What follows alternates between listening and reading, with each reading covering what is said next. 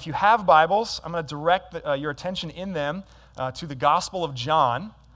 John chapter 13, verses 1 through 17 is where we find ourselves this morning.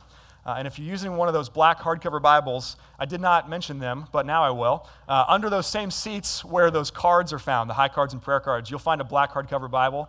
If you don't own a Bible, take that with you today. That's our gift to you. You're also, of course, welcome to use them. And if you are, page 900 is where you'll find today's text. We have reached the end of what we've called our Rhythms of Grace series. But that means that really now we are embarking on the far more important part of putting and continuing to put these rhythms into practice. So days and weeks and months and years from now, I'm confident you will remember little to nothing of what we covered in these sermons over the past weeks.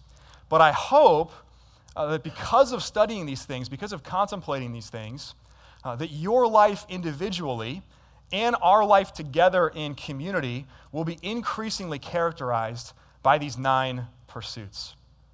What does it look like to faithfully follow Jesus Christ? That is the big question that we have been seeking to answer during this series.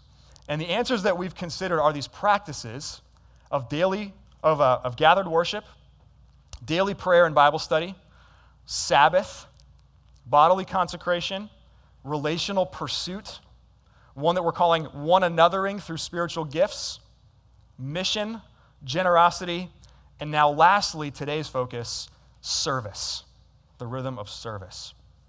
What is service? Here's some of the words that we're using to describe what we mean when we say service. We seek out opportunities to help people and institutions, including our own local church.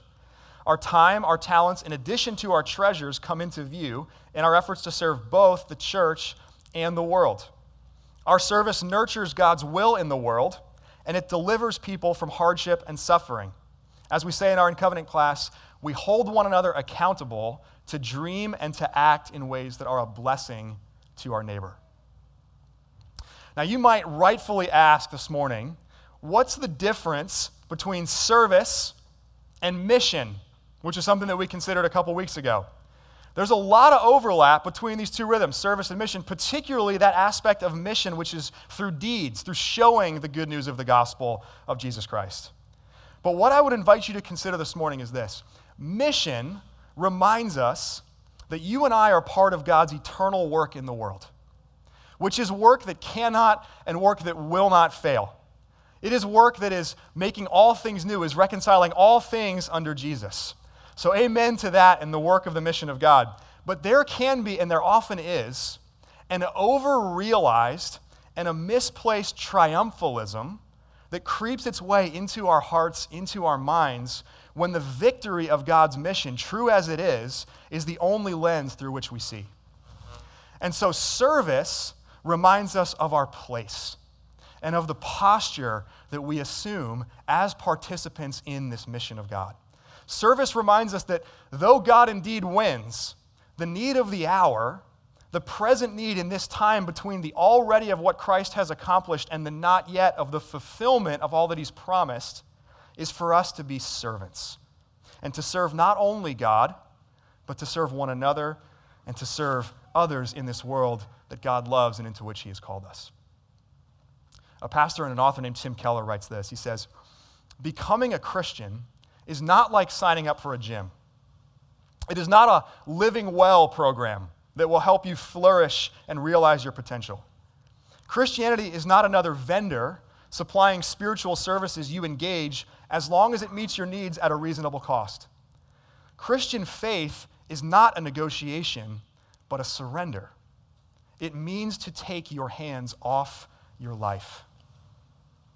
What a critical paradigm and critical reminder as we conclude this series. The rhythms of grace are not and can never become 9 steps to living well. They are instead 9 elements of what it looks like to pry your own hands off of your life, to live faithfully in surrender to God. And perhaps no rhythm helps us see that more clearly than this rhythm of service. And so this morning, let us consider what it is to live lives of service by considering the one who came, as we read earlier, not to be served, but to serve. And I invite you now to listen with open ears to this book that we love, the Gospel of John, chapter 13. I'll start in verse 1 and then read down through verse 17. Now before the feast of the Passover, when Jesus knew that his hour had come to depart out of this world to the Father, having loved his own who were in the world, he loved them to the end. During supper, when the devil had already put it into the heart of Judas Iscariot, Simon's son, to betray him, Jesus, knowing that the Father had given all things into his hands, and that he had come from God and was going back to God, rose from supper. He laid aside his outer garments, and taking a towel, tied it around his waist. Then he poured water into a basin and began to wash the disciples' feet and to wipe them with the towel that was wrapped around him. He came to Simon Peter, who said to him, "Lord, do you wash my feet?" Jesus answered him, "What I am doing you do not understand now, but afterward you will understand." And Peter said to him, "You shall never wash my feet." Jesus answered him, "If I do not wash you, you have no share with me." Simon Peter said to him, "Lord, not my feet only, but also my hands and my head." And Jesus said to him, "The one who has bathed does not need to wash except for his feet, but is completely clean. And you are clean, but not every one of you." For he knew who was to betray him. That was why he said, "Not all of you are clean." Verse 12, when he had washed their feet and put on his outer garments and resumed his place, he said to them, "Do you understand what I have done to you? You call me teacher and Lord, and you are right, for so I am. If I then, your Lord and teacher, have washed your feet, you also ought to wash one another's feet. For I have given you an example that you also should do just as I have done to you. Truly, truly, I say to you, a servant is not greater than his master, nor is a messenger greater than the one who sent him. If you know these things, blessed are you if you do them." And this is God's word. Let me pray for us. Lord God, you have declared that your kingdom is among us. This morning we ask that you would open our eyes to see it, that you would open our ears to hear it, that you would open our hearts to hold it, and that you would open our hands to serve it. And we pray this in Jesus' name. Amen. Three things for us to see from John chapter 13 this morning: the scandal of service, the posture of service, and the paradox of service. So first, the scandal of service. Most scholars typically divide the Gospel of John into two halves. So the first 12 chapters are often called the book of signs. The second half, which begins here with the text we're in today, chapter 13, is called the book of glory. And it's called that because here in the second half of the Gospel of John, the focus shifts from the life and the ministry of Jesus on earth to a very specific and direct focus on the cross. And Jesus begins preparing his disciples for his death and then for their lives on this earth without his physical presence.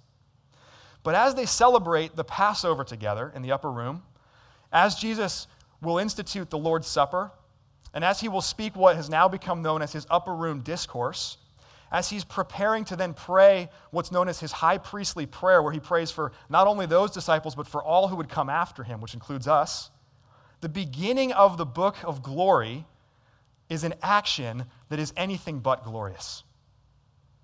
Feet have never been a particularly attractive or appealing part of the human anatomy. But in the first century, feet were plain gross. They were gross because roads were unpaved, and because people wore sandals if they wore anything at all, feet were dirty. And because roads were shared with livestock and there was nothing like a modern-day sewage system that we have now, feet smelled really bad. So in this culture, foot washing was a task reserved for the lowest person on the totem pole, the lowliest slave. In some traditions, it wasn't even permissible for a Jewish servant to perform this task because it was beneath them. So it was a task that was reserved for Gentile slaves. And yet, here is Jesus, the promised descendant of Abraham, the great King David's greater son, removing his outer garments, undignifying himself in that way, tying a towel around his waist, kneeling, bending down at the dirty feet, not of his superiors, but of his followers. In this culture, disciples were supposed to be covered in the dust of their rabbi's feet. not to have their rabbi wash the dust from their own. And so what we see in John chapter 13 is that in the kingdom of God, service is scandalous. Service is scandalous. It surprises, it upsets, it scandalizes both the recipients of it and the observers of it. And notice here how it scandalizes even those who know Jesus best and who are closest to him. Verses 6 through 8, Peter says, "Lord, do you wash my feet?" And then he goes on to say, "You shall never wash my feet." He can't bear this thought of how backwards this whole scenario is. In our culture today, in this present moment, we have very little sense of deference and respect for authority. Now, to be fair, there is something good about a more level playing field and avoiding the abuses that come with hierarchy. But what often replaces deference in our culture is a sense of entitlement, a sense of expectation, where we begin to expect other people to serve us, where we begin to expect other people to be as concerned about me as I am about me. And when that happens, the depth of the scandal in John 13 becomes lost on us. Because through our lenses, we can even begin to think things like, well, of course the Son of God should serve like this. Maybe even God exists primarily for my good and my benefit, to make my life better. But you need to know this morning, that sense of entitlement, that sense of expectation would be completely alien to a first century Jew like Peter. This week, I thought about a friend of mine who's of Korean descent. And I thought about how in his everyday life and interactions, he conveys such respect to his employers, to his mentors, to those older than he is. I'm a few years younger than him, but I've been in a mentor role with him in recent months. And I can think of few other relationships in my life where there's such this baseline level of deference, where any kind of help or gesture or kind word that I offer him is met by him always with surprise almost and gratitude. Like, I can't believe you would go out of your way to do something like that for me. Two things. One, you probably wouldn't mind more people in your life like that. Because my bet is that most of your interactions with your coworkers or your kids or whoever else you cross paths with don't sound a lot like that. But two, there is not a doubt in my mind that my friend intuitively grasps the scandal of Jesus' actions in John 13 better than I do and better than almost all of us do. Because this is a shocking upending of how things normally operate. And therein lies the beauty. And therein lies the beauty. Notice something else in John chapter 13. Jesus' service would be scandalous enough if it only included his friends, but it also includes his enemies. All of the original 12 are in the room for this, including, as the text says, Judas Iscariot, the one who would betray him. One who had already at this point made the arrangements, and who in just a few hours from this point would lead a band of armed soldiers to capture Jesus in the Garden of Gethsemane. But Judas, if you follow the text further, he doesn't leave the company of the disciples till down in verse 30, which means that Jesus washed Judas's feet too. Jesus washed Judas's feet too. And even if that scandal that Peter feels here is lost on us, surely we can appreciate the scandal of that. Because who helps their enemies? Who takes up the task of the lowliest servant in order to serve someone who intends to do them great harm? This will, if we're reading it correctly, it will grate against our sense of justice, our sense of what is right. But that is precisely the point. Service is scandalous because it sets aside the normal order of things. It goes beyond what we would expect, beyond even what seems right and good, all the way to the undeserved and the ill-deserved mercy and grace of God. In Luke chapter 6, Jesus says in his Sermon on the Plain, "If you love those who love you, what benefit is that to you? And if you do good to those who do good to you, what benefit is that to you? But love your enemies and do good, and lend expecting nothing in return, and your reward will be great, and you will be sons of the Most High. For he is kind to the ungrateful and the evil. Be merciful even as your Father is merciful." John chapter 13 is one of the many evidences we have of Jesus' life where this is not just mere talk for him, that he is the flesh and blood demonstration of the scandalous mercy of God. So let this, as you read it, as you contemplate John 13, let it scandalize you the way it would scandalize the original audience. And let that scandal move you to this place of awe and astonishment, which really is the essence of worship and is the essence of gratitude rather than expectation or entitlement. And not only that, let this shape our pursuit of service and our posture of service, which is the second thing that we'll talk about. So not only the scandal of service, but second, let's talk about the posture of service. A few decades ago, a man named Robertson McQuilkin was the president of Columbia Bible College and Seminary in South Carolina. And in the mid-1980s, his wife, Muriel, was diagnosed with Alzheimer's, and she began to, over those next couple years, deteriorate fairly rapidly. Many of McQuilkin's friends encouraged him to place her in professional care, and especially as she got worse, to place her in a nursing home so that he could continue on with the very important work of leading a seminary and a Bible college. But as her condition worsened, McQuilkin made this decision that he called a matter of integrity, which meant to resign from Columbia so that he could care for his wife full time.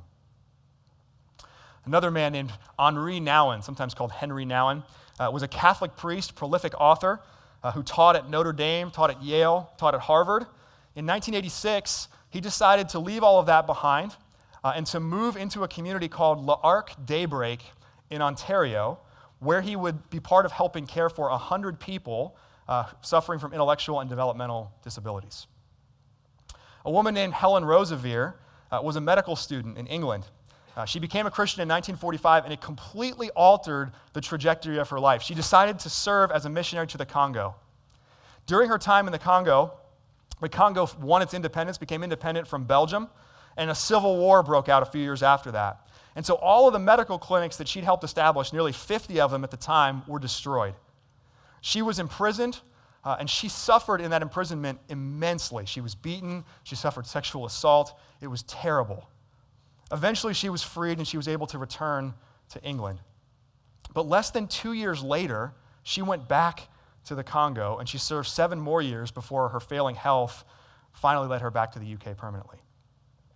As I read the stories of these men and women and a few others these past weeks, I've noticed a common theme, and even more than that, a common posture.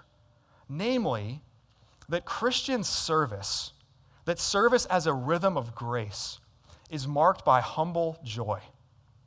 Humble joy. Each of these individuals took what would be almost universally considered a lower place than they were equipped, than they were suited for. And notice this, none of them were wasting their lives beforehand. It wasn't like a radical conversion from like being an alcoholic or gambler and then doing something productive with their life. One was a seminary president, one was an Ivy League educator, one was a medical student. But led by God, each of them stepped out of what are good and worthwhile pursuits into a less esteemed, more obscure, more humble opportunity to serve. And not only that, they did it with joy. If you read up on these people, I would encourage you to do it if you have the opportunity. You'll find writings and interviews with each of them who speak about the joy that they found in these things, in caring for and knowing more deeply a spouse, in seeing the worth and seeing more deeply the image of God in people who the world writes off, and even in suffering. Helen Roseveare's perspective is particularly incredible. She was invited to give an address in 1976 at Urbana, which is this large conference on global mission. And there she said this about her service. One word became unbelievably clear, and that word was privilege. God didn't take away pain or cruelty or humiliation. No, it was all there, but now it was altogether different.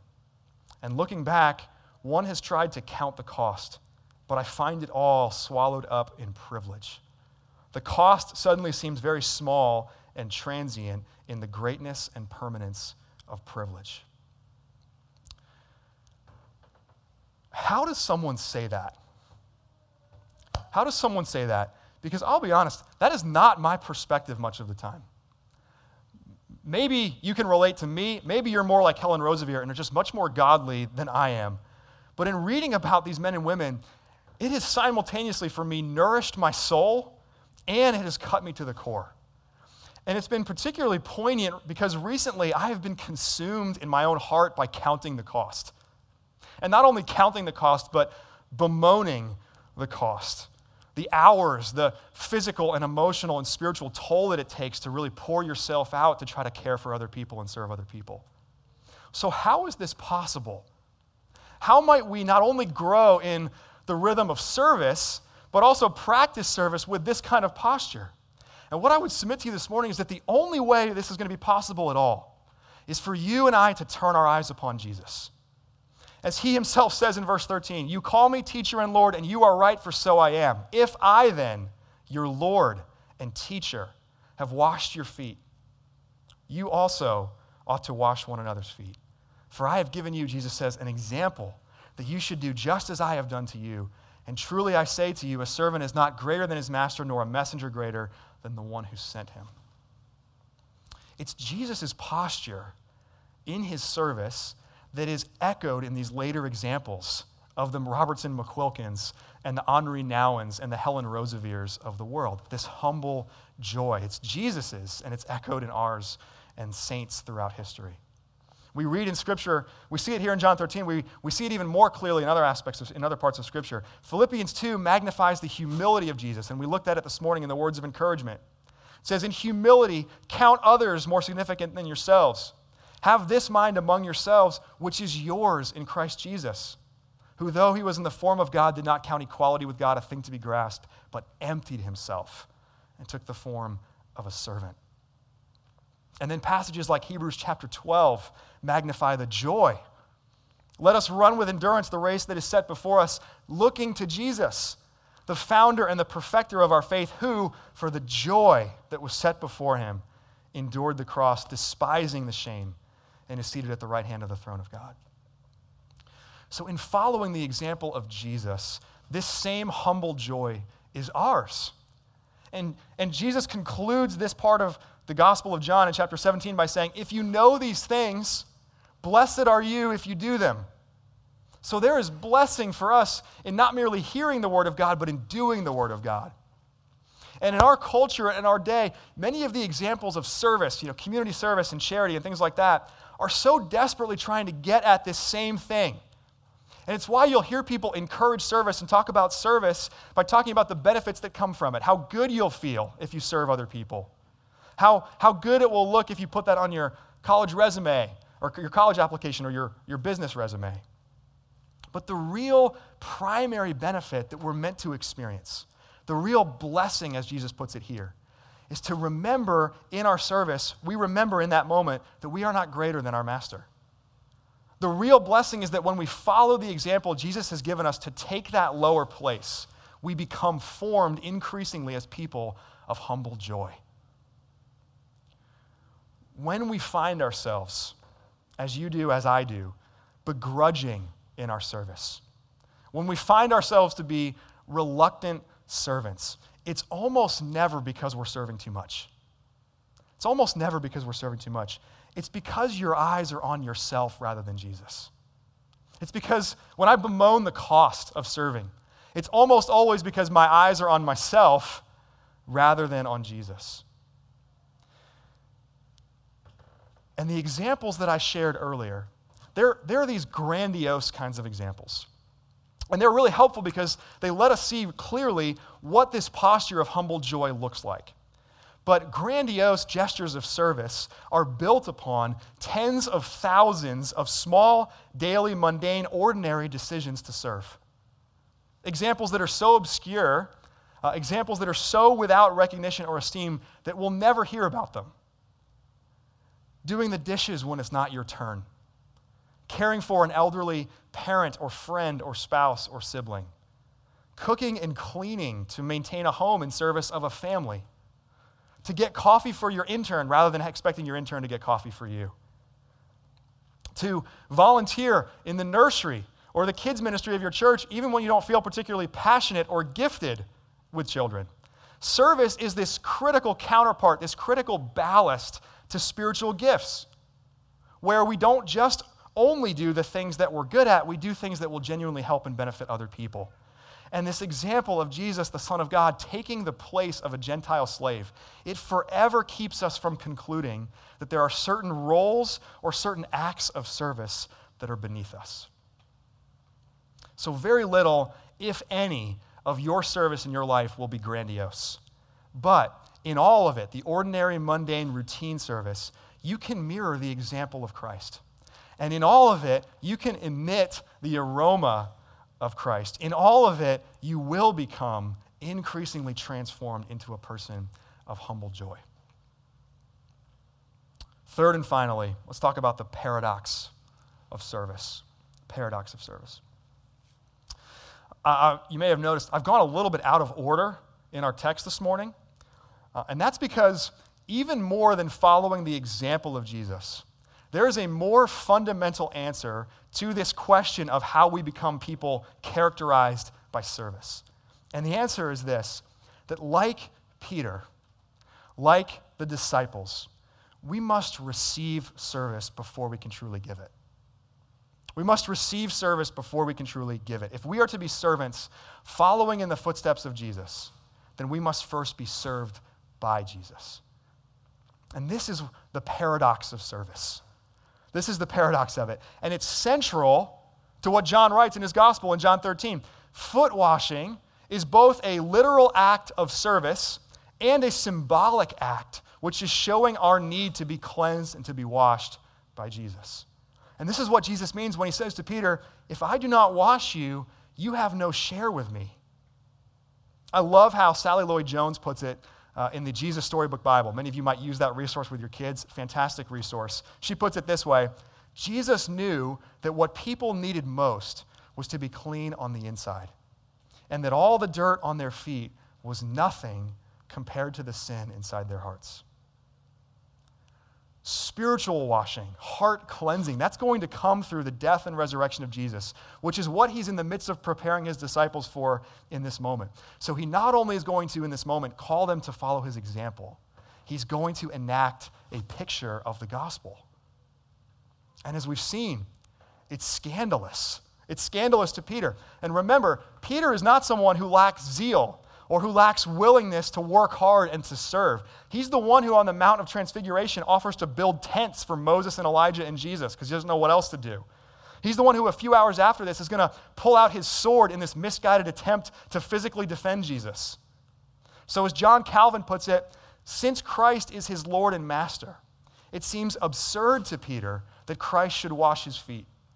But in refusing such a service, Peter rejects the principal part of his own salvation. If we attempt to serve others, to be servants, merely to follow Christ's example, we will likewise reject the principal part of our own salvation. It makes all the difference in the world to pursue service as a rhythm of grace, as a reflexive response to the mercy and grace of God, as opposed to an attempt to earn something from God, as an attempt to prove something to God or prove something to other people or prove something even to yourself. And some of the hardest working, most diligent, most sacrificial servants in the world reject the principal part of their own salvation. And it's because they refuse to first be served. Particularly in our culture in the West, it's offensive, it's scandalous to independent, self-sufficiently minded people that we must first and we must always receive. But this is truly, friends, the heart of the gospel of Jesus Christ. And to place your trust in the finished work of Jesus, the cleansing work of Jesus' death and resurrection, and to receive his service of you is where we begin following Christ. And it's the only pathway, it's the only way to actually follow in Jesus' example of this. As one scholar puts it, it's impossible for us to imitate this lowly role of Jesus unless we have a clear understanding of what he's done for us. Jesus only expects his disciples to wash someone else's feet after they have been washed themselves. And so this morning, I'll leave you with the same question that Jesus first poses to his disciples after he redresses and returns and rejoins them at the table. Do you understand what I have done for you? Do you understand what I have done for you? Men and women, Do you understand what Jesus Christ has done for you? Do you understand even a fraction of the humility it would take to empty yourself of the glories of heaven, of the humility it would take to create all things that exist, and yet to enter into that creation not to be served, but to serve and to give your life as a ransom for many? We say this to children when we baptize them here at this church. This is true for you. Friends, for you, Jesus Christ came into the world. For you, he died. For you, he conquered death. All this he has done for you. Do we understand? Do we understand? The disciples in the upper room understood in part. They would understand more fully when they saw Jesus go to the cross and then throughout the rest of their lives. We likewise see this oh so dimly most of the time in our lives. But to the extent that we do see this, to the extent that we do understand what Jesus has done for us, we will pour out our lives in service, and we will pour out our lives in service with humble joy. So may you, this morning, this week, and always, look upon Jesus. May you trust in his finished work and therein receive the service of his life poured out for you. It is scandalous, no doubt, but it is your salvation. And in response to it, may we live our lives serving others to mirror the service that we ourselves have received from Jesus. Amen. Let me pray for us.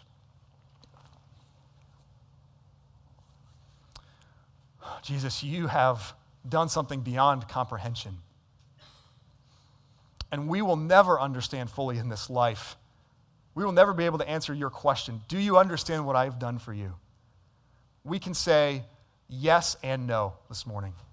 We can say yes, we see that you have gone to the cross, you've died, you've risen again to serve us, to invite us into your kingdom, to pay the penalty for our sin, to wash and cleanse us. But we do not, and our minds are so limited, we cannot fully grasp the humility it took to do that. And that you would do it with joy defies comprehension as well. But we pray this morning, Jesus, that you would help us to understand as clearly as we might, that we would, even as we come to this table, look upon your work, look upon your service, your sacrifice on our behalf, and that we would see in it our salvation, and that we would see in it an example that you have called us to follow. Make us, form us into those who serve. But may we first, as we now enact again, be recipients of your service of us. We pray this in your name. Amen.